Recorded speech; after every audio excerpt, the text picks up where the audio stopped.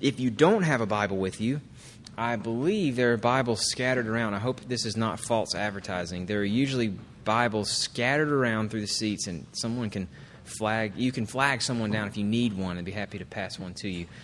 We'd also love to give you a copy. If you don't own a copy of the Bible, we'd love for you just to take one with you. And we'd love the chance to talk with you later about anything you find there.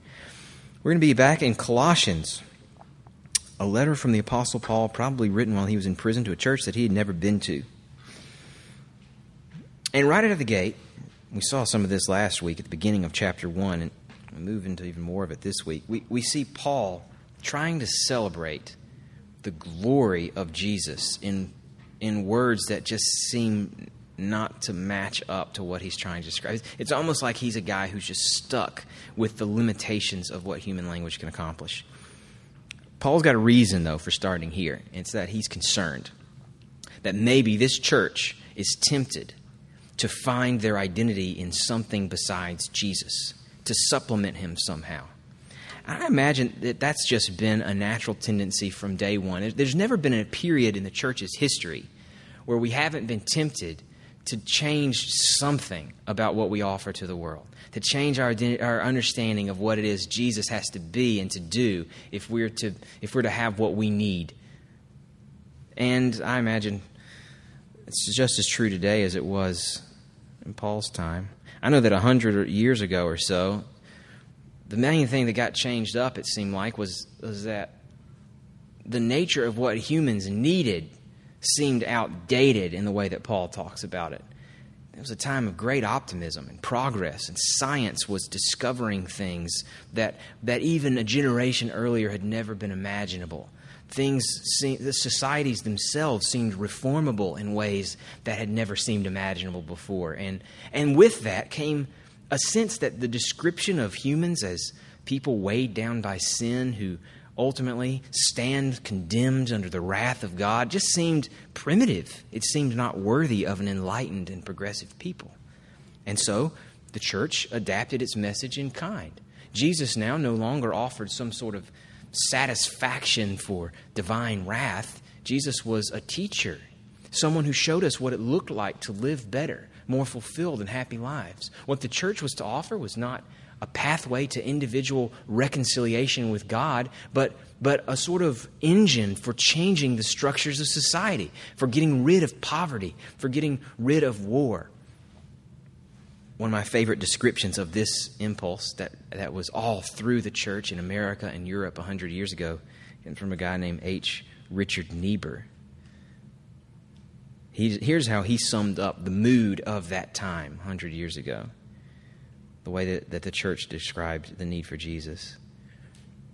He said, it's as if they were all taken up with a God without wrath, who brought men without sin into a kingdom without judgment through the ministrations of a Christ without a cross. Jesus as sort of moral guru. Now, 100 years later, I don't know that that's so much our problem. To me, it seems like what we're more tempted to, in terms of replacing Christ or supplementing him, what we're more tempted to is getting rid of the notion that salvation comes only through Jesus. So if 100 years ago the problem was what Jesus had to offer, that the way the New Testament talked about it seemed outdated, now what seems outdated, I think, is the sense that Jesus offers something you can't get anywhere else. I remember that probably the first time I ever became self-aware as a Christian among other options, where lights came on and I realized that I had one view out of a whole bunch of different possible religious views. It was a class that I took on religious pluralism in college and began to read about the different religions in the world and what they thought and what they believed and how they answered the same questions that my Christianity was designed to answer. And I began to realize, I began to just be impressed, I think, with the bigness of the world. I think through immigration in the last 50 years, we've come to know up close and personal people who practice other religions, and we see that they're not freaks for the most part. They seem nice and friendly and rational people just like anyone else. Can it really be that all these people who are holding to other religions are just wrong? Is there really anything distinctive that can be found only in Jesus? I think that's probably our biggest problem.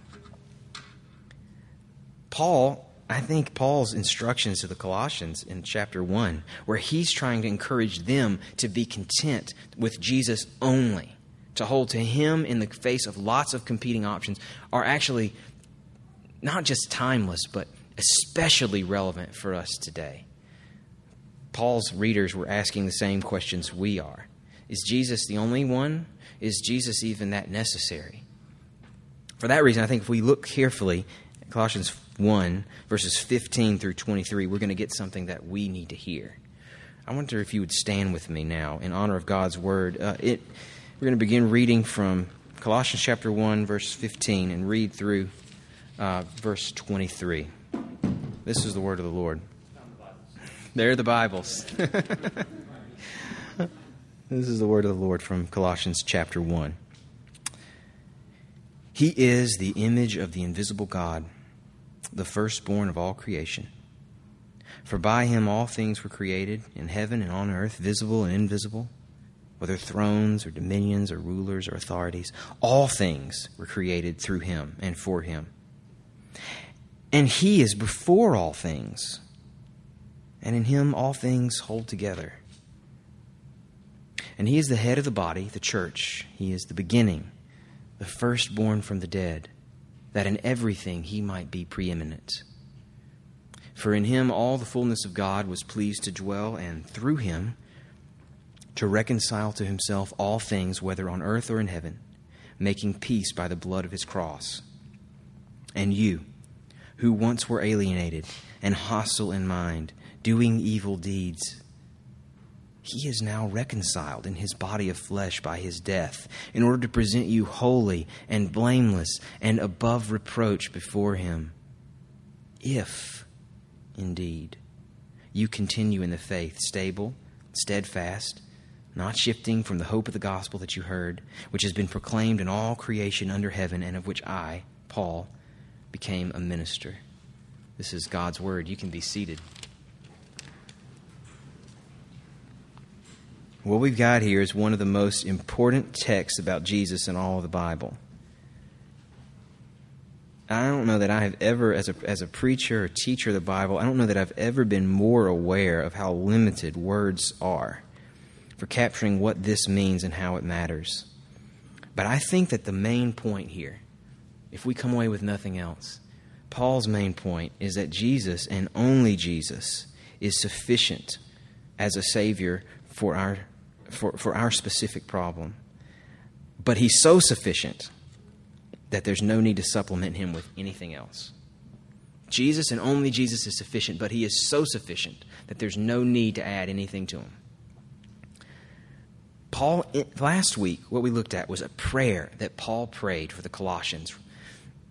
And the end of that prayer is Paul's thanksgiving, or Paul's urging and his prayer for them that they would have thankful hearts, that they would give thanks for the gospel. That's verses 11 and 13 and 14.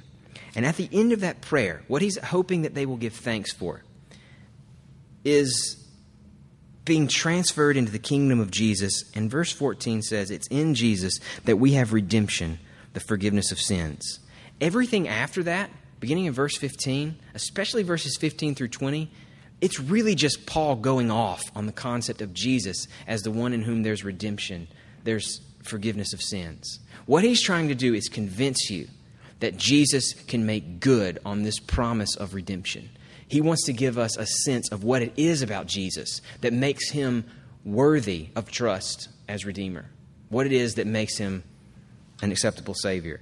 I guess what he's doing in verses 15 through 20 is something of a riff on the notion of the identity of Christ as forgiver of sins. A riff, right? I hope I'm using the term right. It's when like a really good guitar player just takes a theme and just goes with it and expands on it and adapts it and takes it into places that you might not have imagined it before. If it's what I'm thinking of, it's something I'm really familiar with after listening to various riffs last night until about 11:30, being only a mile away from the Vanderbilt Stadium where the Edge was doing his thing. A riff is when you take a theme and you develop it, you play it out, you show variations on it. It's bluegrass, it's jazz, it's some of the best music we know. I think Paul is riffing on the notion of Jesus as the one in whom there's redemption, the forgiveness of sins. And he's doing it in verses 15 through 20 through what some think maybe was an old hymn that he's really just quoting here and sort of tweaking to his own purposes. And if you look close at this hymn, you look at verses 15 through 17, they're like verse number 1. The first verse is all about Jesus as God. It's Paul making the case that Jesus is everything that God is. You might say Jesus is the Lord of creation. Then in verses 18, 19, and 20, you get verse 2 of this old hymn. It's Jesus as not just the Lord of all things, the Lord of history, but the Lord of redemption, the one in whom salvation is possible. And when you wed those two together, you get Paul's case for trusting in Jesus. He is one who provides salvation that no one else could provide. He provides something that only God himself could provide. That's where we're headed. So first, in verses 15 through 17, Paul celebrates Jesus as everything that God is. And you get the sense that Paul's grasping at almost anything tangible from our experience to help us get a handle on this notion. It's so far beyond us. The notion that a guy who walked the earth just a generation before this was written could actually be, in some mysterious way, God himself, the reason for the existence of anything and everything. That's so far beyond us. I get the sense that Paul is just sort of grasping at anything that he can use to help make this tangible. And when he does that, he uses the concept of Christ as the creator of everything that we see. Now, before we get too far on that point, I want to raise something that you may have already even noticed in verse 15. Verse 15 calls Jesus the firstborn of all creation. And here I'm saying that I think Paul is arguing that Jesus is over everything, that he's actually God himself. But this first verse of the hymn makes it sound like he's part of creation. Not God, but something God made. I think one of the reasons that we sort of our knee-jerk is to think that that's what firstborn here means is because that's typically what we mean by that word. It's the first one of a set. It's the first person born into a family.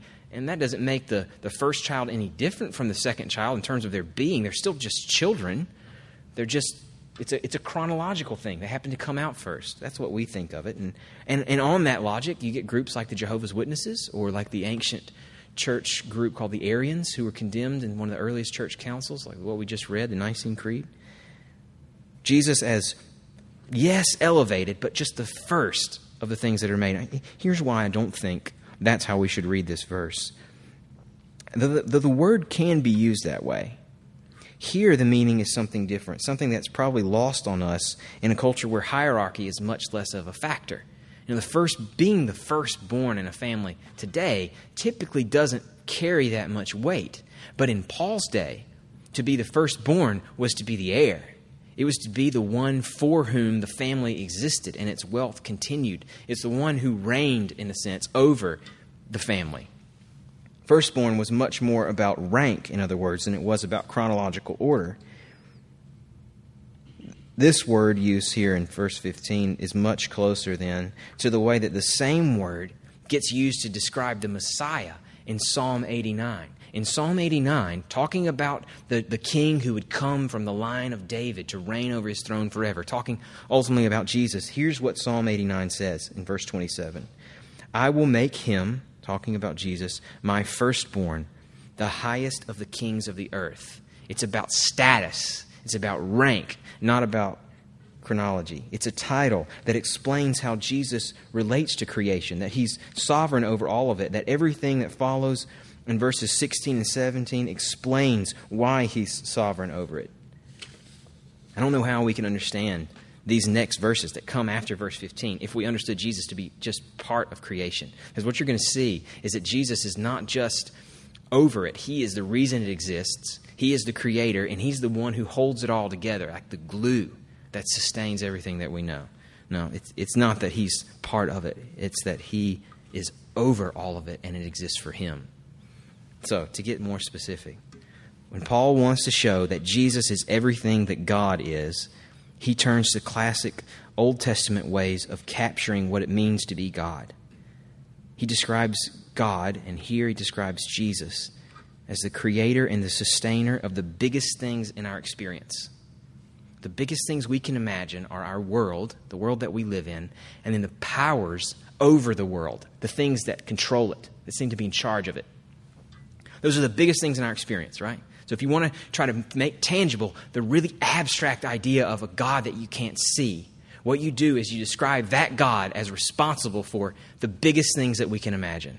That's exactly what the Old Testament does when it describes God, and that's what Paul's doing here. So thinking back to the Old Testament, think about Job, some of those classic passages in Job where Job has finally reached his breaking point and he's starting to push back against God for why God would allow him to suffer in the way that he has. And God's answer to Job is simply to say, where were you?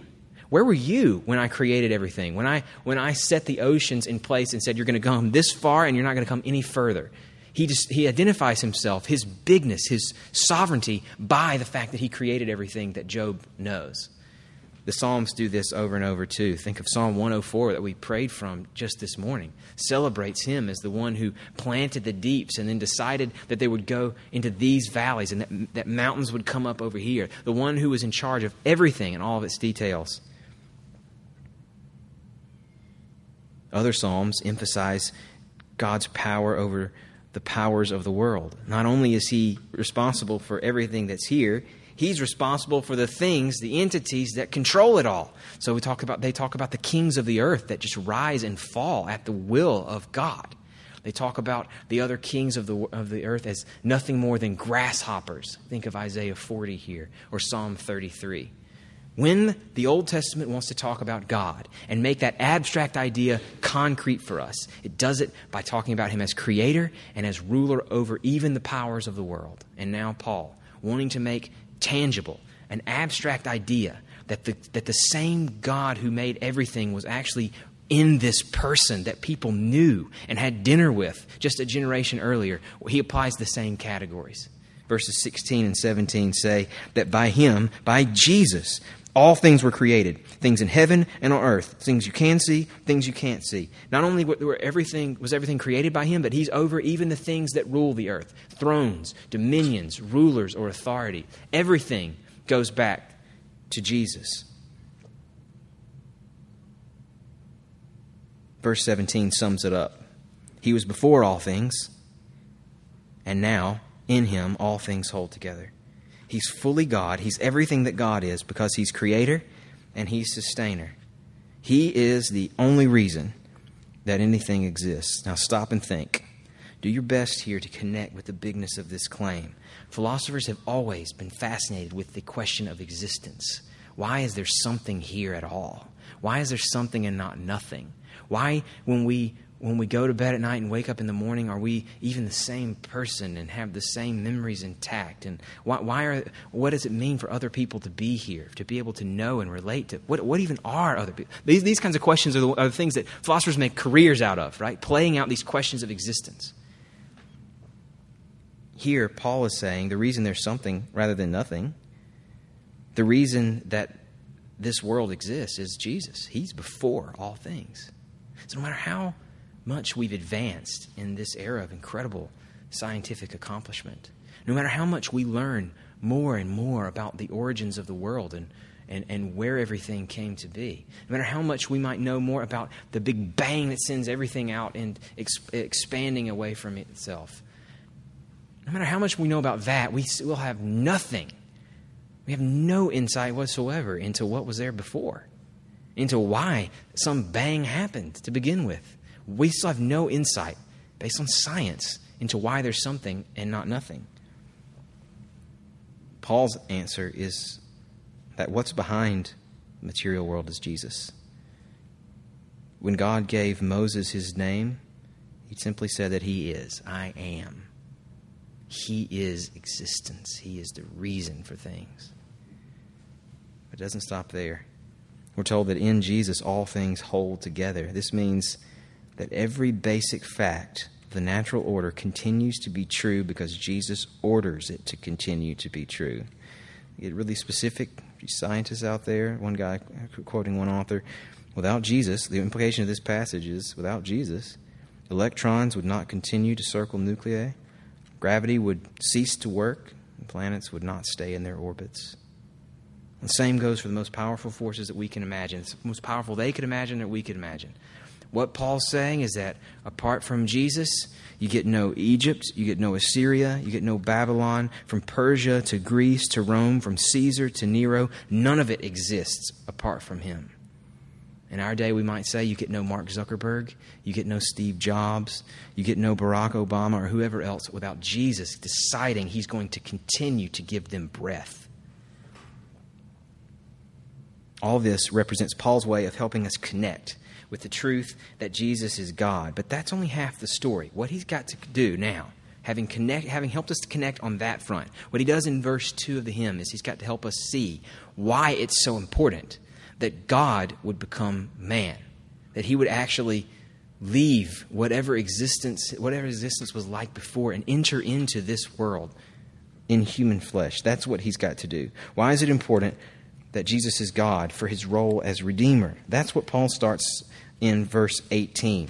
He changes gears here. He says that this same Jesus, the same one who's the Lord of creation, the reason that everything exists, he's also Lord over the church. He's its head, its source of being and direction, the thing that guides it all and the reason that it still exists. He's the head over the church. He's the firstborn over the dead. Just as he was firstborn over creation and reigns over it, the reason that it exists, the one to whom and for whom are all things, so now in the church, he is its firstborn over the resurrected community, the new creation. He's Lord of the original creation and the new creation. That's Paul's point in verse 18. That in everything he might be preeminent. Now here's the question. Here's the interesting part. Verse 19 gives us the reason that Jesus is supreme over the new creation, over the church and the resurrected community, those who will one day stand with him on the other side of the grave. The reason that he gets to serve and is preeminent in that role, the reason he can save anyone at all, verse 19 says, for the reason is that in him all the fullness of God was pleased to dwell. The connection Paul's making is that for him to save us, he had to be God. God had to dwell in him for his role to be successful. That's a huge claim that has all kinds of important implications. The question is, why was salvation such a tall order that only someone who was actually God in flesh could pull it off? That's the question. Paul's making that claim in verse 19, calling Jesus the Lord of the new creation, and that the reason he was able to do that is that all of God's fullness dwelled in him. Why? Well, nothing describes in this passage what's gone wrong from the time that Jesus created the world to the time that he entered it to recreate all things. But the image of these verses, with this language in verse 20 about reconciliation, about making peace, the image that you get out of these verses is an image of a world that's at war, of some sort of epic conflict between good and evil, between God and the things that God has made. That's the image that you get. Why God, who's described in the earlier verses as the creator and the only sustainer, would continue to uphold, to sustain a world that was rebelling against him, why he would allow that to continue to happen as the one in whom it all held together is a mystery we'll never get past. It's something we chalk up to divine grace. But that's only the tip of the iceberg. What we're told here is that he, the high king, the one who created all things, the one for whom are all things, the offended party himself, takes unilateral action to make peace.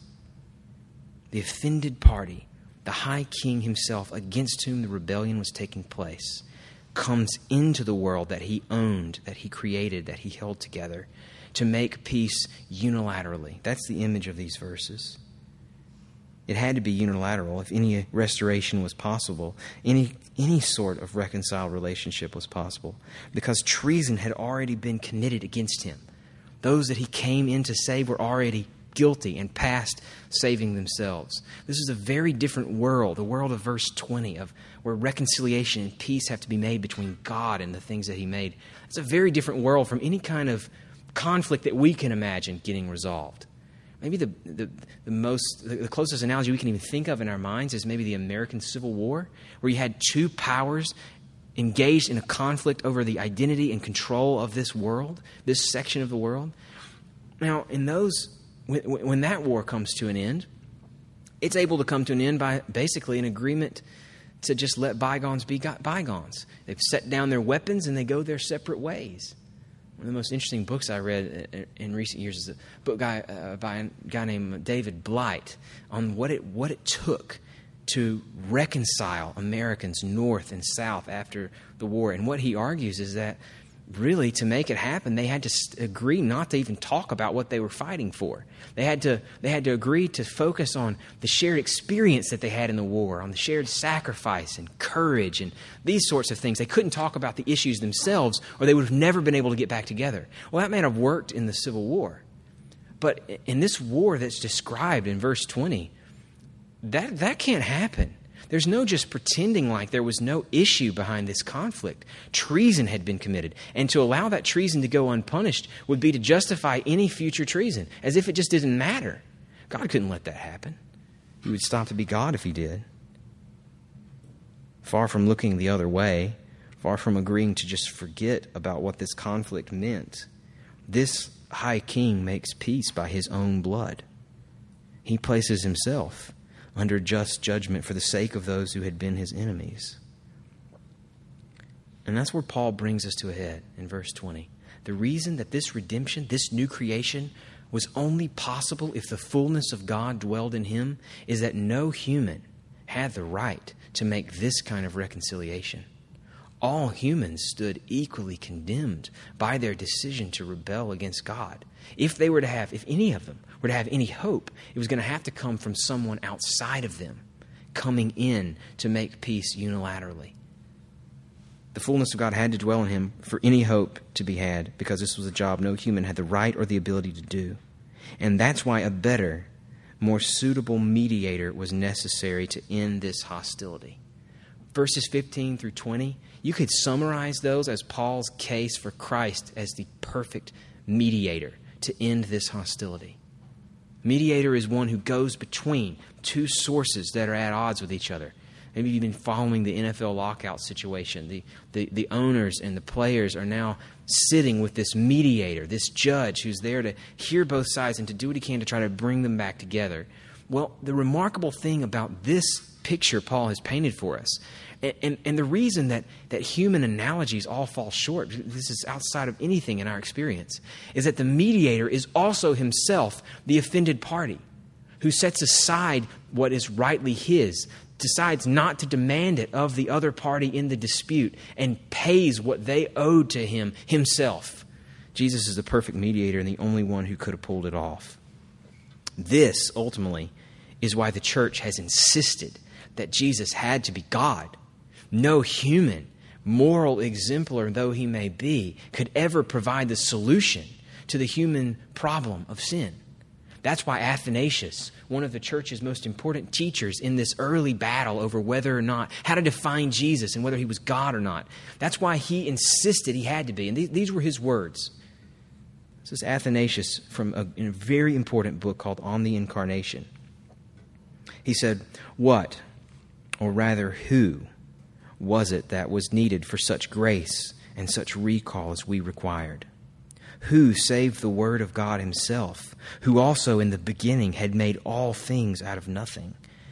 For he alone, being Word of the Father and above all, was in consequence both able to recreate all and worthy to suffer on behalf of all and to be an ambassador for all with the Father. Only this Jesus," Athanasius' point and Paul's point, "is fit to serve as a mediator between God and man." That's the point of the hymn. Then Paul drives it home. In verses 21 through 23, having set Jesus up as one in whom there is redemption, the forgiveness of sins, because he's both God and perfect mediator, making peace through the blood of his cross. Because of that, Jesus is also the only possible Redeemer. That's Paul's point in verses 21 through 23.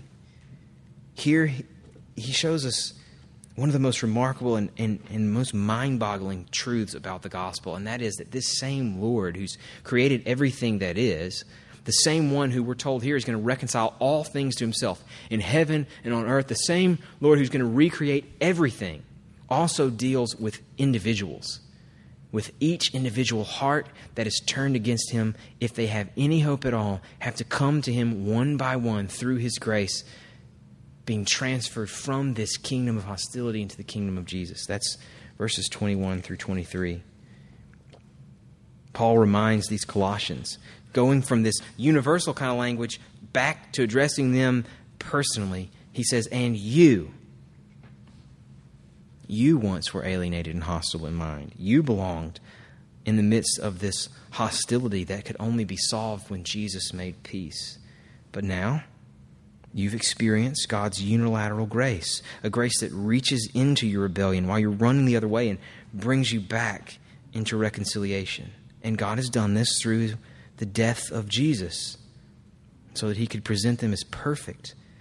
Verse 22, he present them as holy and blameless and above reproach, even though they were alienated, even though they were hostile and had committed evil deeds. Because of what Jesus has done, now they can be presented as if they hadn't, as if they'd never done anything wrong. That's the salvation accomplished by the God-man, made personal in the lives of these specific believers. And all of this, in verses 21 to 23, this description of very individual personal salvation, it's all building to one really big caveat. Verse 23, Paul says, if you continue in the faith, stable and steadfast, not shifting from the hope of the gospel that you heard. They've got to continue in this faith, not some other faith, not shifting from this gospel to some other gospel, not replacing it or supplementing it with some other source of hope. Now, we're going to get, in the next couple of weeks, we're going to get into much more detail about what their temptation was, what false teachers were there trying to lure them away from trust in Jesus. But apparently it had something to do with teachers encouraging them. They had to observe holy days and certain fasts. They had to deny themselves in certain ways. They had to seek after spirits as intermediaries between them and God, almost some sort of it almost sounds like astrology in some ways. They were being tempted to supplement what Jesus had offered with these other sources of hope. That was their temptation. And Paul's saying, not only is Jesus able to provide salvation, he is the only one who can provide it. And it'll only be true. This peace that's accomplished is only going to hold true for you if you don't go running after one of these other options. Now, that's a message that we're confronted with in our own way today, I think. It's still at times hard to hear. I think there are a couple reasons that in the last couple minutes, we struggle to swallow Paul's insistence on Jesus' uniqueness as the only possible source for redemption. I've already mentioned one of them, and that is that it just seems outdated, if not offensive, to hold that Jesus is the only one who can provide what we need. And for some of us, it might be a philosophical problem, and that's a problem I'd love to talk out over coffee sometimes. But I think for maybe even more of us, it's not just a knee-jerk philosophical reaction, but just this sense that we know people who have other religious beliefs, and they seem okay to us. They seem sincere and good, and it seems hard to believe that in the great big world that's out there with all of its options, this is the only one. Why couldn't redemption be found in some other sincere source? And I think Paul's message gives us all the answer that we need. It has everything to do with what we need, with what salvation has to look like if our problems are to be solved. The reason that Jesus is the only one we can hope in has everything to do with how big our problems are and the fact that they're problems that only a God-man could solve. If what we needed was simply an example of how to live better, if we needed an inspiration to be all that we could be, God could have sent somebody else. If we needed more insight into how to live, God could have sent another lawgiver. He could have sent another Moses or someone like Muhammad. That's basically what Muhammad represents in Islam. Someone, a prophet sent from God to explain more clearly what it looks like to live in a way that pleases God. If that's what we needed, God could have sent somebody else.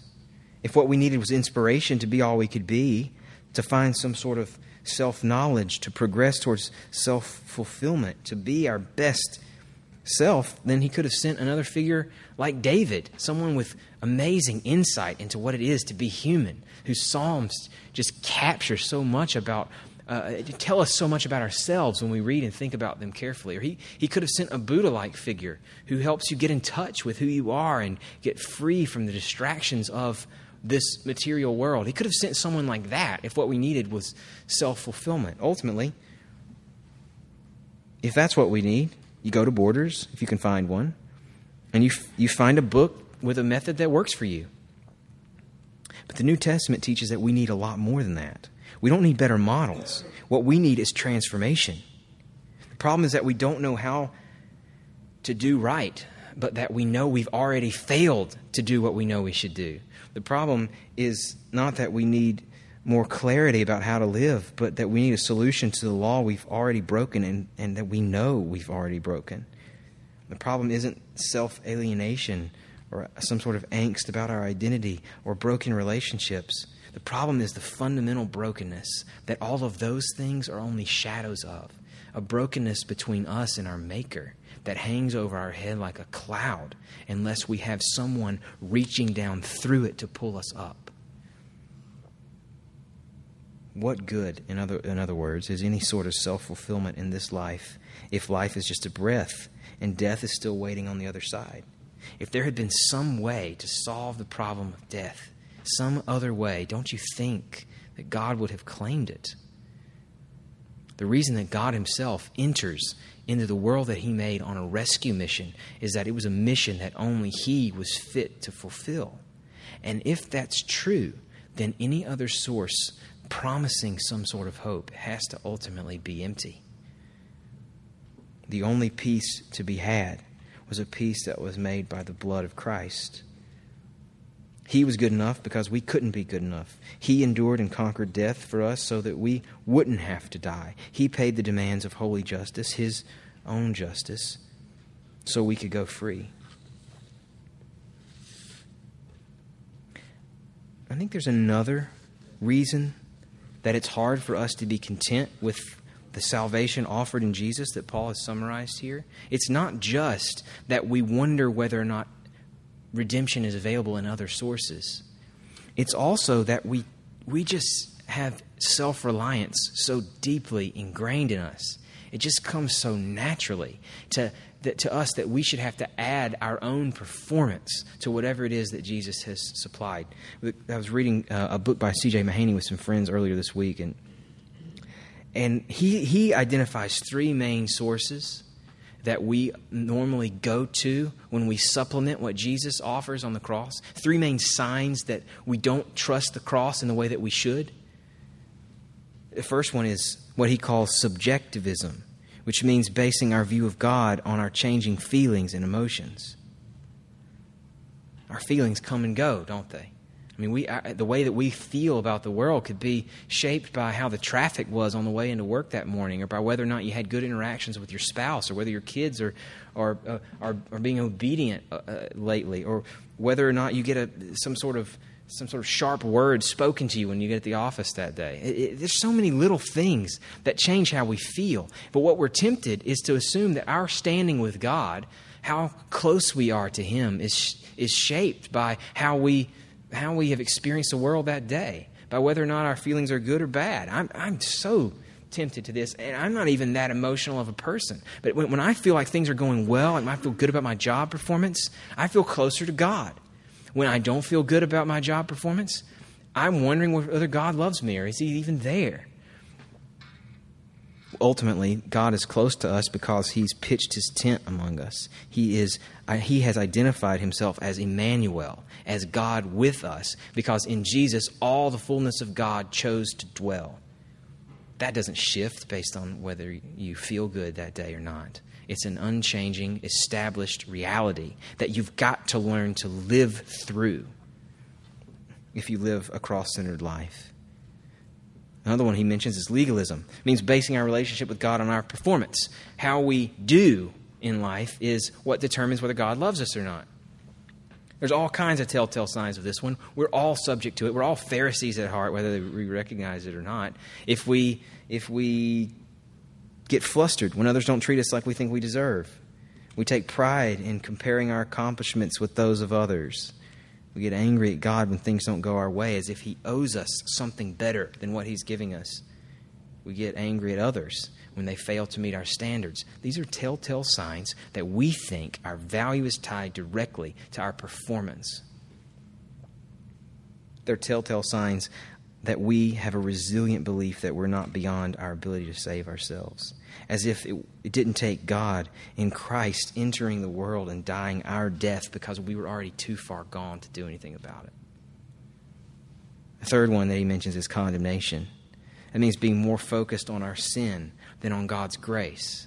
We slip into this when we not simply when we feel guilty about sin. There's a certain kind of sorrow over sin that we should have, that should drive us to appreciate the grace of God even more.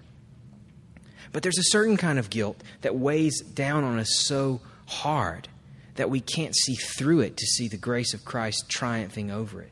This condemnation that we're prone to makes us feel as if we're too bad for Jesus' salvation to cover us. Maybe it's enough for someone who's not quite as bad as we are, but it won't cover us. Don't you see, though, that when we give in to guilt, what we are doing is saying that the amazing truth of Jesus as God made flesh, who gave His life and made peace through His own blood, isn't enough to cover something we could do in our own lives. Don't you see how you devalue the cross of Christ when you give in to guilt?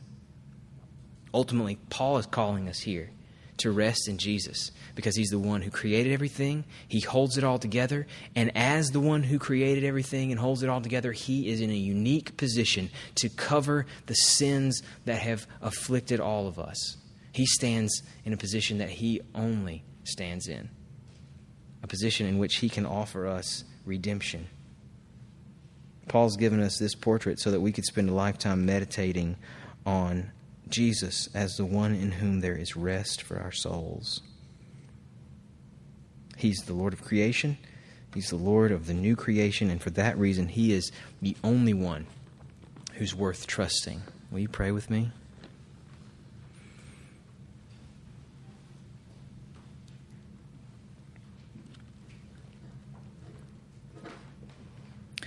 We thank You, Father, for the unilateral action by which You have made peace with us through the blood of Your Son.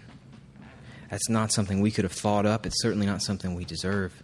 It's something that even as those who claim to cling to it, even those who do cling to it, we struggle to realize it and its implications for us.